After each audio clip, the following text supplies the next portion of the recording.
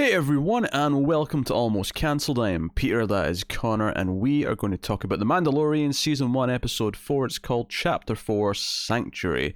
So, full spoilers for the episode, as always. And this episode was Seven Samurai. Yeah, you saw it coming after, the first scene. I was, pretty sure I know where this is going. I don't know if I expected it to get quite as blatant as it did. But hey, gonna steal, do it from the best, right? It hurt me a little bit on Twitter. I saw someone refer to it as, oh, they're doing Magnificent Seven, and I died a little bit inside. Magnificent Seven isn't even the best remake of Seven Samurai. I'm sorry, it's not. That honor belongs to A Bug's Life. Fight me. You should still watch Seven Samurai rather than A Bug's Life. Yeah, you should. But if you're going to watch a remake, A Bug's Life is better than Magnificent Seven. Basically, Mandalorian goes to this planet for refuge. Quiet little planet. Try to get stay out of the radar of everyone else, because Baby Yoda is obviously a target. And arrives, kind of runs into Gina Carano's character, who's called Kara, which is actually really confusing because her last name is Carano, but her character's name is Kara. But runs into her, and she's an ex-shock trooper, I think she said. And she is also kind of hiding out there. At first, it feels like they might not be able to get along, and he thinks he's going to leave. But when the villagers of this village that we see in the opening scene that is attacked by these alien bandits of some sort, they come and beg for help. Very Seven Samurai, actually offering to pay him to come and protect them. He doesn't really want to do it until he realizes that there's a place to live there that's quiet, and then he takes the money they're going to pay him and goes and pays Kara that and says, "Hey, job."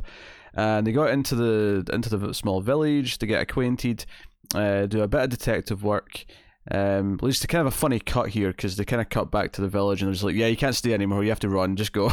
Just leave, because there's a giant ATST. All right, is that what it was? I'm impressed you remembered that acronym. Yeah, it is. Yeah. Yes. So they've got one of those, meaning that we can't really just fight it on our own. Like, we're good, but we're not that good.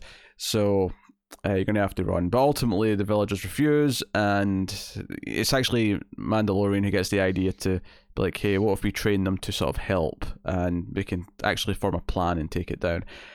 So that's the gist of the episode. Obviously, we'll get to the nuts and bolts, but I thought it was another solid episode, probably not quite as good as last week's. I think the only thing this suffers from, because it does tell a complete story, which was something the first 3 episodes were all lacking. This is unequivocally an episode. Yes. The problem with it, though, is I do feel its length hurts it. I think it needed at least another 10 minutes to really sell everything that goes on here.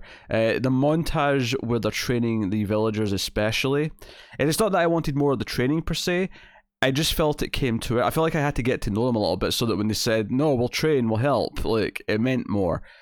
We get this montage of them learning to, fight with sticks and fire blasters, and it just kind of felt like I barely know who any. I recognize like one face at this point, and I'm thinking of every other movie that's done this. Whether it be Seven Samurai, or not that there's a bit of training in that, but I'm thinking of Army of Darkness. Even I'm thinking of anything that's ever done this. And by the time we get to the point where they want to train and fight alongside the outside hero, we always know enough of them that it means something. That we see the struggling character actually, So I don't know. I agree with all that. I think it's slightly unfair in the sense that all the other things that we're comparing to are 90+ minute movies, or 3 hours in the case of the original.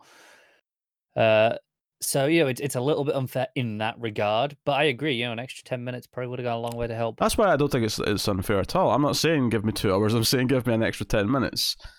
No, I just mean there is an expectation of all these things that, okay, that maybe 10 minutes would have fixed, but maybe we'd still be going, maybe it needs more. I don't know.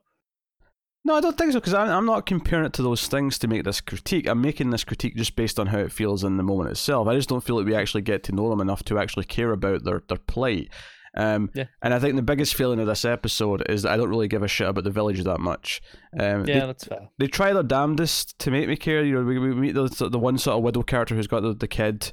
Omira's her name, and she's, you know, being nice to Mandalorian. They're even teasing a possible romance. You know, not so much that I think they're going to go down that path, but it's, you know, even Cara at one point says, "Hey, you could settle down here and be with the widow and you know, live your life." He's like, "Nah, this isn't for me."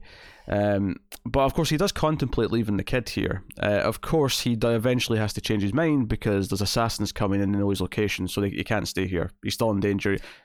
You know, they're still tracking Baby Yoda, not him. Yeah, so he was about to make an extreme blunder because he thought he was, I've done my job, he's safe now, he's going to leave the kid behind, and then right before he's about to leave, an assassin shows up. I was like, well, it's a good job I didn't piss off then. Yep. So the episode obviously ends with them on their way. Obviously, what I have skipped over is the actual fight, and because the action is really good. I think the best thing about the episode, aside the typical, you know, Mandalorian Baby Yoda stuff. There's a lot of Baby Yoda stuff at the start. Everyone's going to be saying is really cute, but he's drinking the soup. Fair, it is. I'm just amazed at the puppetry on this thing. It's kind of fantastic because, you know, it's like an actual thing there, not just CG, which would have been the easy route. But there is some CG involved, though. I'm sure his face is still CG. I don't know. There's a lot of puppetry in the face. There's definitely moments I noticed. There's definitely some enhancements going on. It might be enhanced at points, but I know, like, if you look at interviews, some of the cast, they're talking about how it was on set with the thing. I think there's like 2 or 3 puppeteers controlling it. Yeah, there's definitely moments of enhancement because, especially with the eyes, I keep noticing the eyes. You know, they don't look necessarily there, all the time. But you can definitely tell the arms and the legs and all that are there, though. The way it kind of sits in things and touches things, there's definitely a lot of tactile stuff going on. I think the movement was quite impressive in this, because obviously up till this, it's always just been kind of floating, or we haven't really seen it move. It's crawled a little bit maybe, but you know, in this one, it's just kind of walking there alongside him. It looks pretty good. So yeah, there's all that stuff at the start, but the best thing about this episode is definitely how it treats the I know the name of it. I'm trying to just. You can just call it the Walker. I don't want to call it that either. I'm trying to think of a more general term. It's not quite a mech. No, it's not, is it? It's kind of a cross between a tank and a mech. I'm trying to phrase it in the context of it being more universal. Because the point I want to make here is that they kind of treat it like a horror monster, where it comes out of the trees and it's got the big red lights of the eyes, and it. It kind of looks like a face with the way they've lit up the viewport to look like eyes. Yeah, that stuff's pretty good. And then the actual battle's pretty good too. Them running back to base, and then everyone sort of being ready with their sort of their barricades and their firing lines and whatnot. All that stuff is great. This was the first one where I felt the length of it, though, because I feel like the first 3 had a very slow pace, methodical pace, and that wasn't a complaint. It's just I thought that worked for the show. It felt like this one, by contrast, wanted to feel like that still, but actually still had to speed everything up to get everything into the very tight 40-minute runtime. No, I agree. I don't think it needs much more, but a little bit. Like things like the Widow clearly has a past, right? You know, she's really good at shooting, and she's like, yeah, I've done this before, but we don't really get any of that. And I'm sure it'll come up at some point. I mean, we'll probably come back here, but we spent enough time introducing her that I feel like we're going to see her at least, once more in the season. Yeah, possibly. Especially Cara. I don't think this is the last we see of her either. Oh, absolutely not of her. No. No, it's Gina Carano. They cast her for a reason. But yeah, that's what I like. This was the first one where I felt like, it's funny because I said last time that the first 3 episodes, you could have cut some stuff out of episode 2 and made it an hour-long episode. I think I'd add like 10 to 20 minutes to this one and make this a full hour without, combining any other episodes. I would just make this a full hour-long episode. No, I agree. It's funny how this feels like the most complete package of an episode, right? It's funny because obviously we talked about the first 3 feeling like kind of like one big thing, and we were under the impression that was like, right, that was Act 1, and this is just kind of going to be on to Act 2, and it was probably going to feel like that throughout because it's only 8 episodes, and this kind of threw a spanner in that because it's not. This definitely feels like, okay, no, this is a TV show now. I don't know if I'd go that far. It still kind of feels like just Act 2 to me, but it's got a more complete story in and of itself. I mean, it's Act 2 of the season, but rather than just being a broken up movie, this feels like an episode of a TV show. More like one. I wouldn't say it outright does yet. That still feels like a section of a movie to me, where, you know, like, this is part of the journey, this is part of the trip. Fair enough. Yeah. I don't think it feels, and I don't think it ever will feel like a TV show. I don't know, there's something about it. It just is. It's just framed differently. It is framed in a different way in the story. That's fair.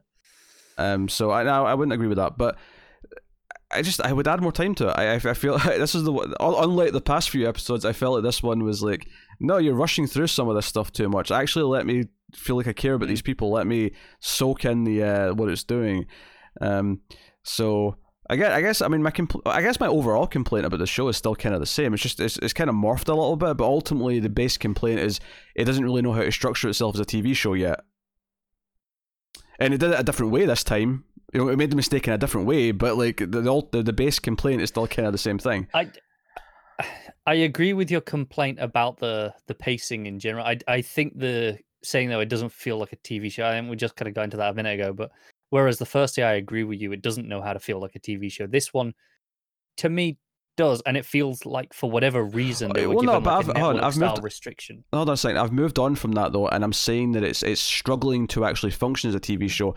And this is not the same complaint to say it doesn't feel like one. I'm saying that in not using its time properly or not being the correct length for the story it's telling, it's essentially making a different mistake, but it leads back to the same base problem, that it's not knowing how to function as a TV show. No, but that's where I disagree. I think this does function as a TV show. However, it's a TV. It's an episode on network TV where this is your strict running time, and you have to kind of rush through beats if that is the case to do your story that week.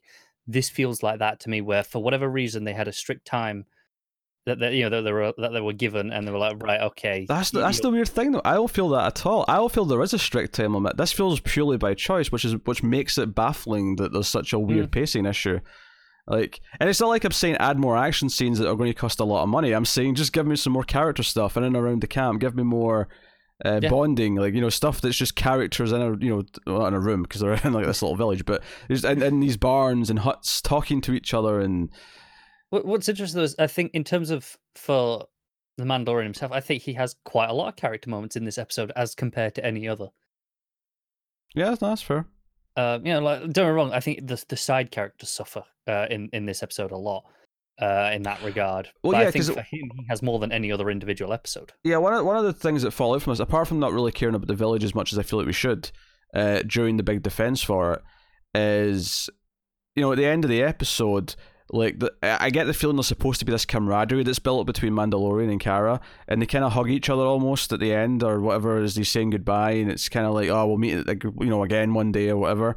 And I never really felt they earned that level of, like, trust or that level of I don't know, of a bond. Like, it felt like, you know, they have this weird fight at the start, right, where they're fighting outside the cantina, and and then, you know, he goes to her because at first he thinks he's going to have to leave, but then he gets this offer. He goes to her with the money, and I guess I was expecting more of an actual arc where they kind of earn each other's trust or whatever, and it never really happened. They were just kind of on the same page after that. There wasn't really much of an actual story there. So at the end of the episode, when they're kind of, it feels like there's been this bond created, it kind of felt like, I don't know, I feel like you've skipped a beat here and you've just went to this, and I don't really feel like it's been earned. I think like there are moments that work to enhance this in the episode for me. I don't think you know, I agree to a point where it's not entirely there. There are moments like when she asks for his gun, you know, his fancy one. He hands it over without hesitation, and that was cattle like, okay. prod that also happens to fire things projectile wise. Yeah, the disintegrating ones. Yeah, it's a cattle prod. And then that happens to fire things, but it's a cattle prod. It is, yeah. And then, you know, her doing the extreme maneuver to try and force the walker, you know, into the trap.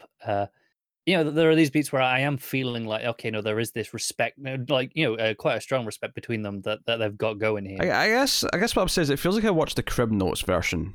I feel like it was like an extended cut somewhere that actually fleshes all this stuff out and gives it an arc. And I feel like I watched the bit that just skips to the beats where they want them to be at the end, and I'm like, I feel like I missed parts of the story. And don't get me wrong, like I feel like it sounds like I'm shitting on this episode a lot. I actually think it's an enjoyable enough watch. I think the copying Seven Samurai is never really going to be a terrible idea. And it's something, because there was rumors out, a few years ago of them doing a Seven Samurai movie with Jedi, and that was easily the most interesting concept that we'd heard for a Star Wars movie in a long time, because it was very standalone and just sort of doing its own idea. I'm pretty sure they did a bunch of episodes on Clone Wars. They did an arc. It was like 3 or 4 episodes where they did Seven Samurai. I think if they actually lent more into Jedi being samurai, I wouldn't be as disinterested in them that much. But they don't really. I mean, it's all this Force bollocks and. Often, yeah. I mean, it depends on what the story is, but in the main movies, yeah, definitely. Yeah. So. Yeah, So I mean, admittedly, I'm kind of like raising myself more complaints as I'm talking about it, but there is something weirdly. It almost feels like this season's a proof of concept. So everything feels like oddly like a sort of long short film. I know that sounds like a really weird sentence. But there's like a weird, like, here, we're going to prove we can do this, but the actual meat won't come until season 2 because they don't have the footing yet to, like, be confident and to actually just tell a big story. Yeah, I mean, I definitely agree with that when we talked about it in the first episode, and that opening sequence. That was absolutely... Oh, yeah, that was definitely the strongest I felt that. But even just looking at it as a whole now, the way I'm talking about how it's kind of skipping kind of beats for me, and it feels like there's parts of the story that feel truncated or missing or whatever. It does almost feel like they're doing it to save money, but this is Disney. It shouldn't. It's interesting because there are parts in this episode that feel truncated, but the overall narrative arc between Mandalorian and Baby Yoda, I think, has been perfectly paced and hasn't had any of those problems. I haven't felt like we've missed any beats. Oh no, that's fair. Yeah, there's nothing wrong with their story arc together. But his story arc with everyone else in this episode feels truncated and feels like he's skipping bits, and could use some more time. At least that's how I felt when I was watching it. So when I got to the end, it felt like, okay, that was enjoyable enough, but it felt there was a little bit of a hollow feeling to it because the weight just maybe wasn't quite there. I think for me, while I agree with kind of most of these complaints, you're a Star Wars mark, so you're going to forgive all of it. No. What I was going to say is, because I actually felt like I got out of the Mandalorian himself with, from his side of things with the Widow and the stuff about his helmet and him contemplating staying there. She goes to lift the helmet off, and he's like, "No, it's not the time for that." There are moments like that, and and his stuff with Baby Yoda that are really working for me. That kind of outshine the problems with the side characters, because the core character is getting so much stronger, and there is so much of that in this episode. It kind of outshines the problem for me. Yeah, but I've got a sneaking suspicion that a lot of these people he meets along his way, assuming we're in a more of an episodic planet to planet thing for each episode now, is that I feel like a lot of the allies he makes are going to sort of come back to help him at the end, in some sort of way. That'd be my prediction for where this is going in some capacity. So we can't skimp on them. We can't skimp on those relationships. No, I agree. And I think if we get to that point at the end, we're not having any more of them in between. The characters in this episode come back at the end, and we haven't got any more of them between this and then I will absolutely feel that at that point when they show up and they're supposed to be the cavalry helping out. I will feel the problem then. And as it is right now, while yes, it's irritating, in this episode it didn't drag it down too much for me because of the other stuff. If they do show up and do that at the end, then we'll revisit this conversation. I'll be more annoyed, or probably just disappointed, to be honest. Not annoyed, but yeah. So that was bizarre. Yeah. So we had him with his helmet off to eat. Started answering the big questions. How does he eat? Well, he doesn't in private, but his helmet off. Although, to be honest, he was sort of looking at people as if there was like a window there, and I was like, can't anyone just look at it and see what he looks like right now? Yeah, I don't know. Maybe it's one-way glass. It's a little like shoddily built hut on a village.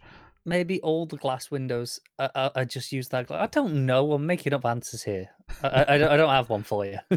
Also, later on, when they're in the fight with the ATSD, I got the impression when it didn't step in the trap the first time that it was suspicious that there might be a trap, because of the way it sort of put its foot out. And I say it as if there's no one up there controlling it, but you know what I mean? Like, if the foot went out and then sort of, no, I'm not going to do that, and came back. But then as the fight went on, it almost felt like, they just happened to stop. It was a weird beat for me for the foot to go out and sort of come back. I felt like it stopped because it was the edge of the water where it stopped, right? You know, it stopped on the bank. And I thought it felt like, no, this is far enough. We're not going to go into that because maybe there's reasons for that, on their part. And then it didn't necessarily forget. I don't think it got goaded into coming closer. When she went up and went right up against it, and I was like, no, come and get me. Yeah, no, but even at the end, it didn't step in though. It just the ground gave way at the edge and it fell in. So, well, no, but it did step closer. That was the point. It stepped closer to try and get her, and as it did, it crumbled the edge. So it was trying not to go in, but. Yeah, but what I'm saying is for their trap to work, they were planning on it going into the water. So clearly they suspect, okay, it's a shallow enough pool, they're expecting it to go in. Yeah. I don't know. This is kind of a weird sort of flaw in the plan then, if it was never going to want to actually walk in that area. I mean, I guess they had no reason to suspect that it wouldn't, but... they don't know because it doesn't usually advance out of. Don't get me wrong. I get the forest, choices creatively in terms of creating tension and the scene itself. It's just in a logic sense from the characters, it makes them feel a little bit. I mean, not stupid, but like, I feel like with the Mandalorian and Kara, like sort of directing what they're doing, I feel like they would be smart enough to sort of call if it would go into the water or not. Like I said, is generally seen when it's attacked, it's never come out of the forest. It's always behind the tree line shooting at them. This is the closest it came anyway, so they thought maybe it will come closer. I don't know. But hey, so no, I mean for all the things I've sort of nitpicked at, I think it's an enjoyable enough episode. The action's very good. The core stuff with Mandalorian and Yoda, or Baby Yoda, is pretty solid. But I'd have shaved 20 minutes off episode 2 and given it to this happily. Hey, I'm not disagreeing with that. Episode 2 is, as much as I enjoy what is there, in terms of the overall season, easily the weakest point. Oh, easily. Episode 2 is by far the weakest episode. Yeah, and I enjoy what is there. Like, I think it's fun enough, but it is easily the weakest episode. This may be the second best episode, even with the flaws that I've brought up. But I think it is. I think 3 ended as it kind of was this conclusion to the first 3 episodes that kind of gives it this extra points, and it has all that going for it. I think this edges out 1 by the nature of it being. For all the flaws we talk about, how it kind of feels like it skips beats, it does feel like a complete story that it's offering, rather than just here's a cliffhanger at the end, like the first one did.